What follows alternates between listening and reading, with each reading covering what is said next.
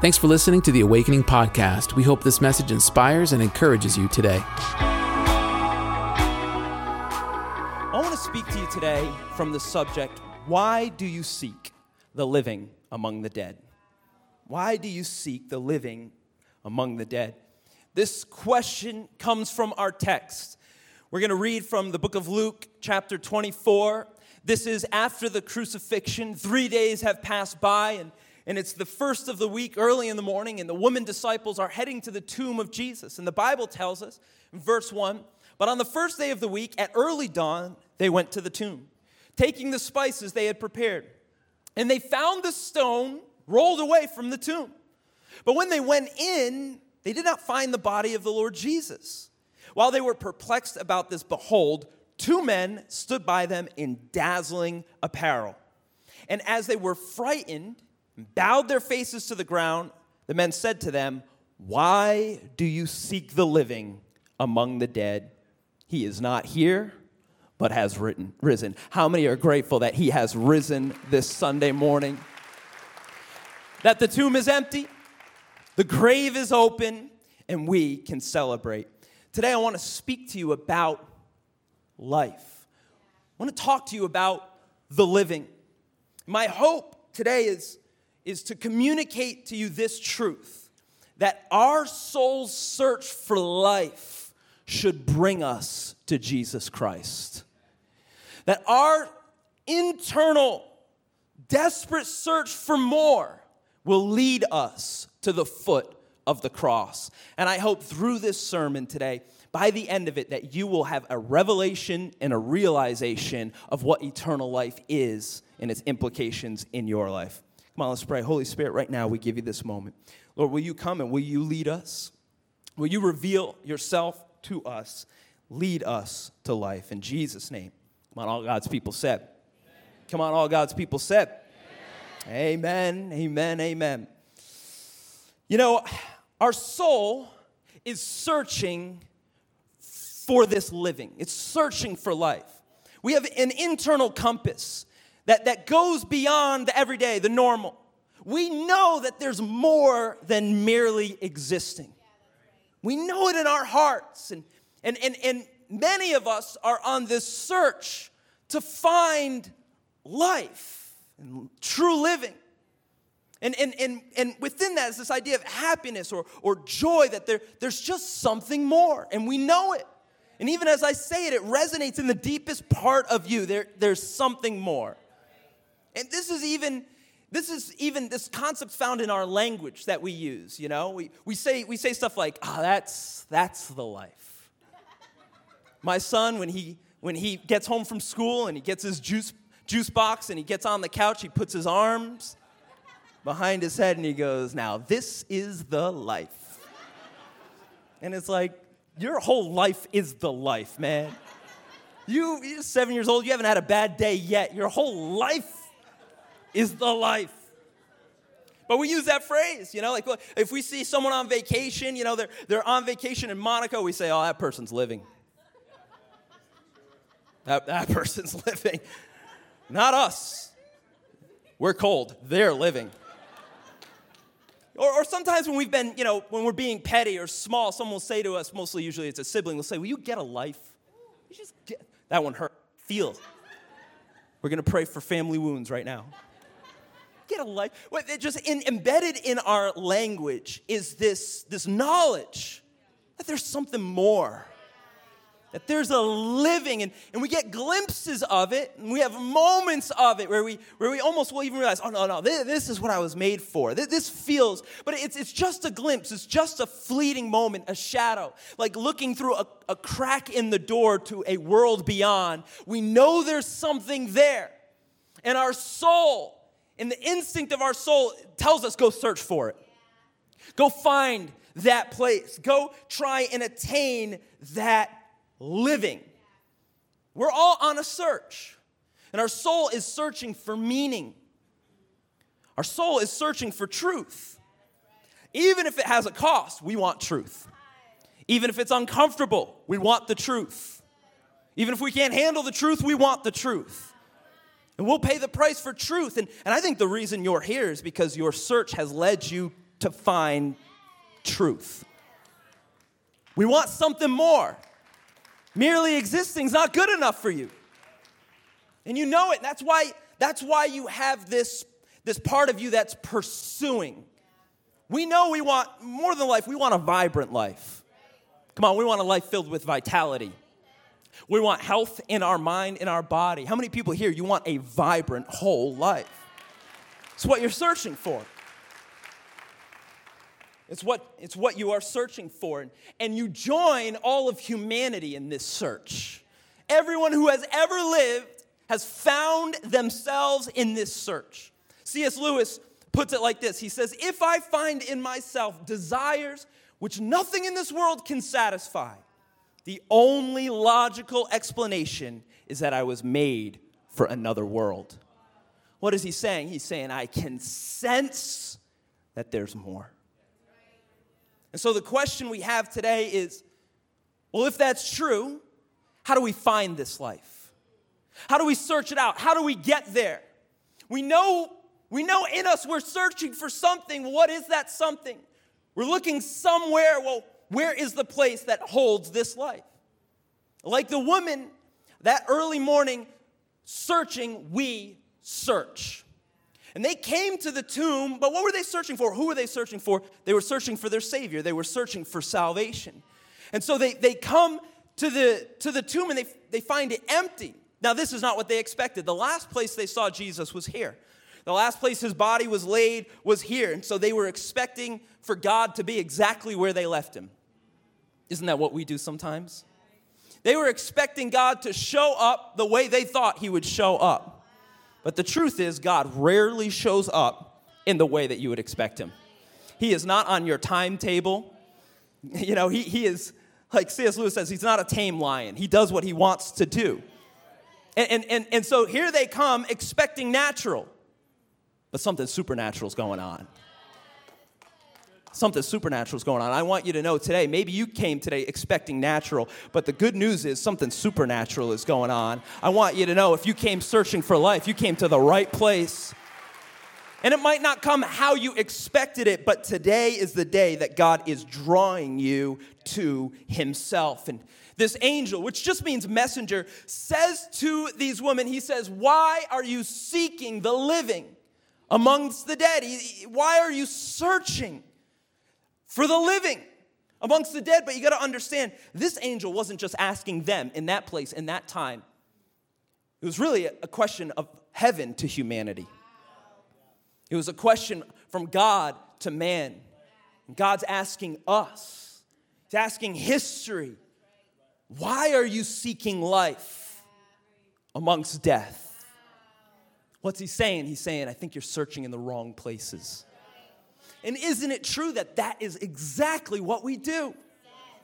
We seek eternal life amongst temporary things. We seek for salvation from things that have no power. We're searching exactly like them. We are searching for the living amongst the dead. And we think, well, if I could just acquire some assets, if I could just acquire a romantic relationship, if I could just acquire a new home and a new car and a second home and a newer car and more assets and a newer romantic relationship, if I could just get, then I'd be living. But the truth is, hoarders have proved one thing to us.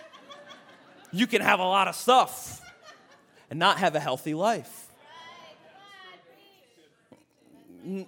Or maybe you think, well, if I could just achieve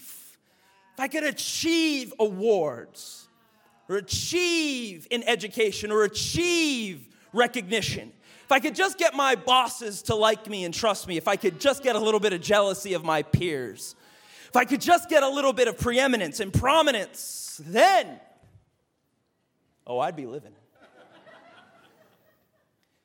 If I could just get a better education or another degree or a better job, if I could just be in one of those places that people look up towards and they say, oh, look at them. Well, then I'd find life. Some here might think, well, if I could just attain peace. If I could just attain peace in my mind. If I wasn't so cloudy. If it wasn't so filled with chaos. If I wasn't stuck in anxiety. If I wasn't mixed up in myself. If I could just find me. If I could just be okay with me. If I could just come to terms with who I am, then maybe I'd be satisfied. Then maybe I would be secure. If I could just attain, maybe then I would find life. Maybe then I would be living.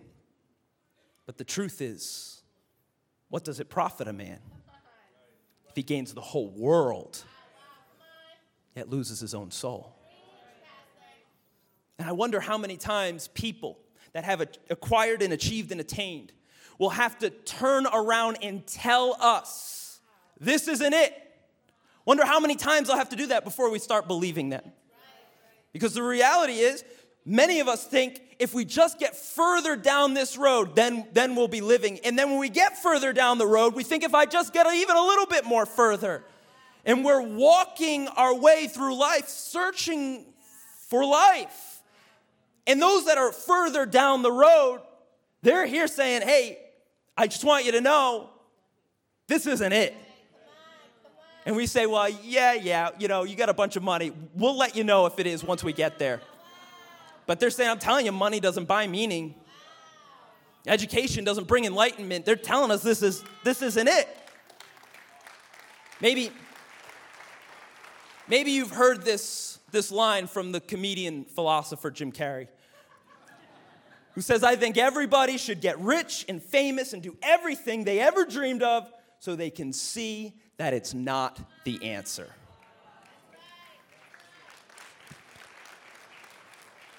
So today, I commend your search.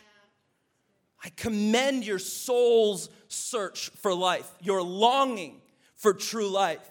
But I would challenge the places you're looking in. I would challenge the locations you're seeking in. My question to you today is there a better way? Because I believe there's a better way. I believe there's a better way to meaning. I believe there's a better path to truth. I believe there is a way to attain life eternal. I believe there is a better way. And you might not see it in all those around you, but there is a better way before you. There is a better path offered to you. And Jesus says it like this. He says, I am the way. There's a better way. Jesus says, I am the way. I am the truth. I am the life. And he says, and no one comes to the Father except through me. What is the cross? It's a crossroads. Jesus is saying, if you want to get into the ark of salvation, I'm the door. If you want to enter into the fold of my community, I'm the gate. He's saying, if you want to get to God the Father, you've got to come through God the Son. I am the way, the truth, and the life. And my question for you today is, have you considered this claim? Have you considered it deeply? Because it has eternal ramifications. It has great significance. This claim wasn't made by a mere man. This claim wasn't made by a nobody. Jesus is the most significant person who's ever lived. Even if you don't believe he's Savior, you cannot doubt his significance. History is split by his life. Everything, oh my goodness, so much of reality comes from his existence. So much of what we see in our society, so much of the good, came from the fact that he determined it. Even like the basic things, like that we think, do unto others as you would want them, of course. As you want them to do, of course. Before Jesus, that was not a concept in play. So what we take for granted as basic logic comes from the man. He was the greatest teacher to ever live. He was the greatest philosopher to ever speak. And Jesus makes this claim. He says, I'm the only way. I'm the truth. And I'm the life. I'm what you're searching for. My question is, have you considered this claim? Because Jesus was either a liar, he was either a lunatic, or he is who he said he was. And he's Lord of all. And if he's Lord of all, if he is the Savior, my question is, have you given him your life? Have you followed his path? Have you gone his way? The women disciples were there searching for their Savior. And the angel begins to speak to them, and he says, he's not here. He's not in this cemetery. There's no life among the dead. The Bible says, what fellowship can light have with darkness? He's saying he's not in this place. He's not here where you're searching for. And the truth is, you will not find your Savior in society. And you will not find your Savior in yourself. Well, they say, look within. I've looked within. I need help. I gotta save me? We're in trouble. No, he's not there. He's not there. He's not in society. He's not in self. And you know what? Salvation is not in stuff. Those things are powerless. They are temporary. They are no greater than the cemetery. So that the angel says he's not there. He's not here. Jesus even warns us about where we should look on our search. He says, people will tell you, hey, there he is. Or here he is. And Jesus says, don't go running off after them. Because you'll spend your whole life following people's opinion of where life is located. And you'll be running in circles for years. And haven't we seen this play out? Where people say, look, here's this new philosopher. Here's this new poet. Here's this new prophet. Here's this new educational system. Look, there he is. There's salvation. Oh, look, here's a new political leader. He'll lead us. He won't be like all the rest. He'll lead us to the promised land. Look, here he is. And if you're not careful, you'll end up chasing temporary, powerless things. And you'll miss the mighty Savior. Look, Bitcoin will save us. There it is. Elon. But Jesus says, the angel says, he's not there. It's not in that stuff. It's not in society. You're not going to find him in all the good things that you can acquire. Good things, but not God things. He's not there. And maybe you know this is true. Maybe you've lived your life 20, 30, 40, 50 years looking for living among the dead. And I'm here to tell you today, as God's messenger, he's not in that stuff. Why? Because you're looking too low. When they came, they looked down into the earth. But you and I know salvation doesn't come from the earth. Salvation comes from heaven. You're looking too low. He's not there. He's not there. He's risen. And so today, I would encourage you, I would implore you, look up higher. Lift your gaze up higher, away from the earthly and the temporary and the little things. Look up higher. The psalmist says, I lift my eyes up to the hills. From where does my help come from? My help comes from the Lord the maker of heaven and earth. This is the gospel, that you would turn your eyes to the hill called Calvary, the place called Golgotha, the way of the skull, that you would lift your eyes up to the cross that was set up there, because it was on that hill that the maker of heaven and earth, he defeated death on that hill. He broke curses on that hill. He secured salvation on that hill. He rescued our lives on that hill. I'm done looking at the little. I'm going to lift my eyes up. I'm going to remember the cross. I'm going to remember the sacrifice. Jesus said, if I be lifted up, I will draw all mankind unto myself. So I'm done looking in the dead. I'm looking for the living. And in his death, he secured life. And his tomb, 3 days later, is empty. Because death could never hold him. He just had to pass through it to defeat it. Death could never hold him. His tomb is empty. But you know, at that time, that wasn't the only tomb that was empty. The Bible tells us that in the moment of Jesus' crucifixion, that the earth shook, that darkness came over the face of the earth, that the veil between the Holy of Holies was torn from top to bottom. And in that shaking, the Bible says that graves of holy men and women that had gone on before broke open, and these people got up out of their graves and they walked back into town. They're like, I'm back. Hey, you owe me $50. You didn't think I'd be back for that. I'm back.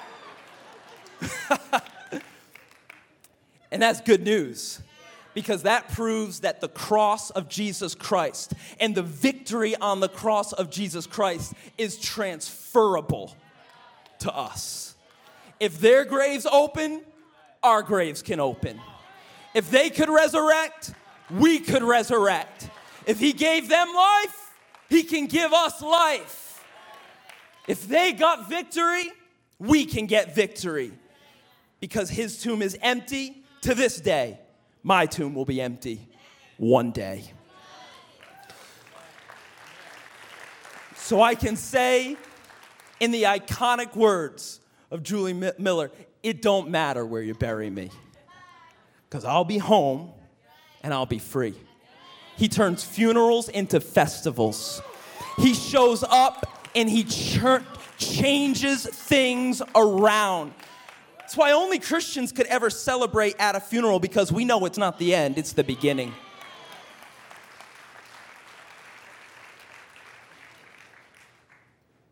Because we have resurrection life. And this is what the Apostle Paul was speaking about in the book of Romans, where he writes to us, we were buried, therefore, with him by baptism into death, in order that just as Christ was raised from the dead by the glory of the Father, we too might walk in newness of life. Turn to your neighbor and say, we too. We too. We too. This isn't just for them, this is for you. This isn't just for then, this is for now. We too might walk in newness of life. So the angel says he's not here. He's risen. His resurrection is our promise of salvation. His resurrection is our reality of life. Because he died and rose again, one day we will die, but we will rise again. The dead in Christ will rise first. And this is what Jesus was speaking about.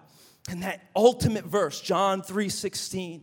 Come on, let's recite it together, the promise of life. For God so loved the world that he gave his only begotten Son, that whosoever believeth in him should not perish, but have everlasting life.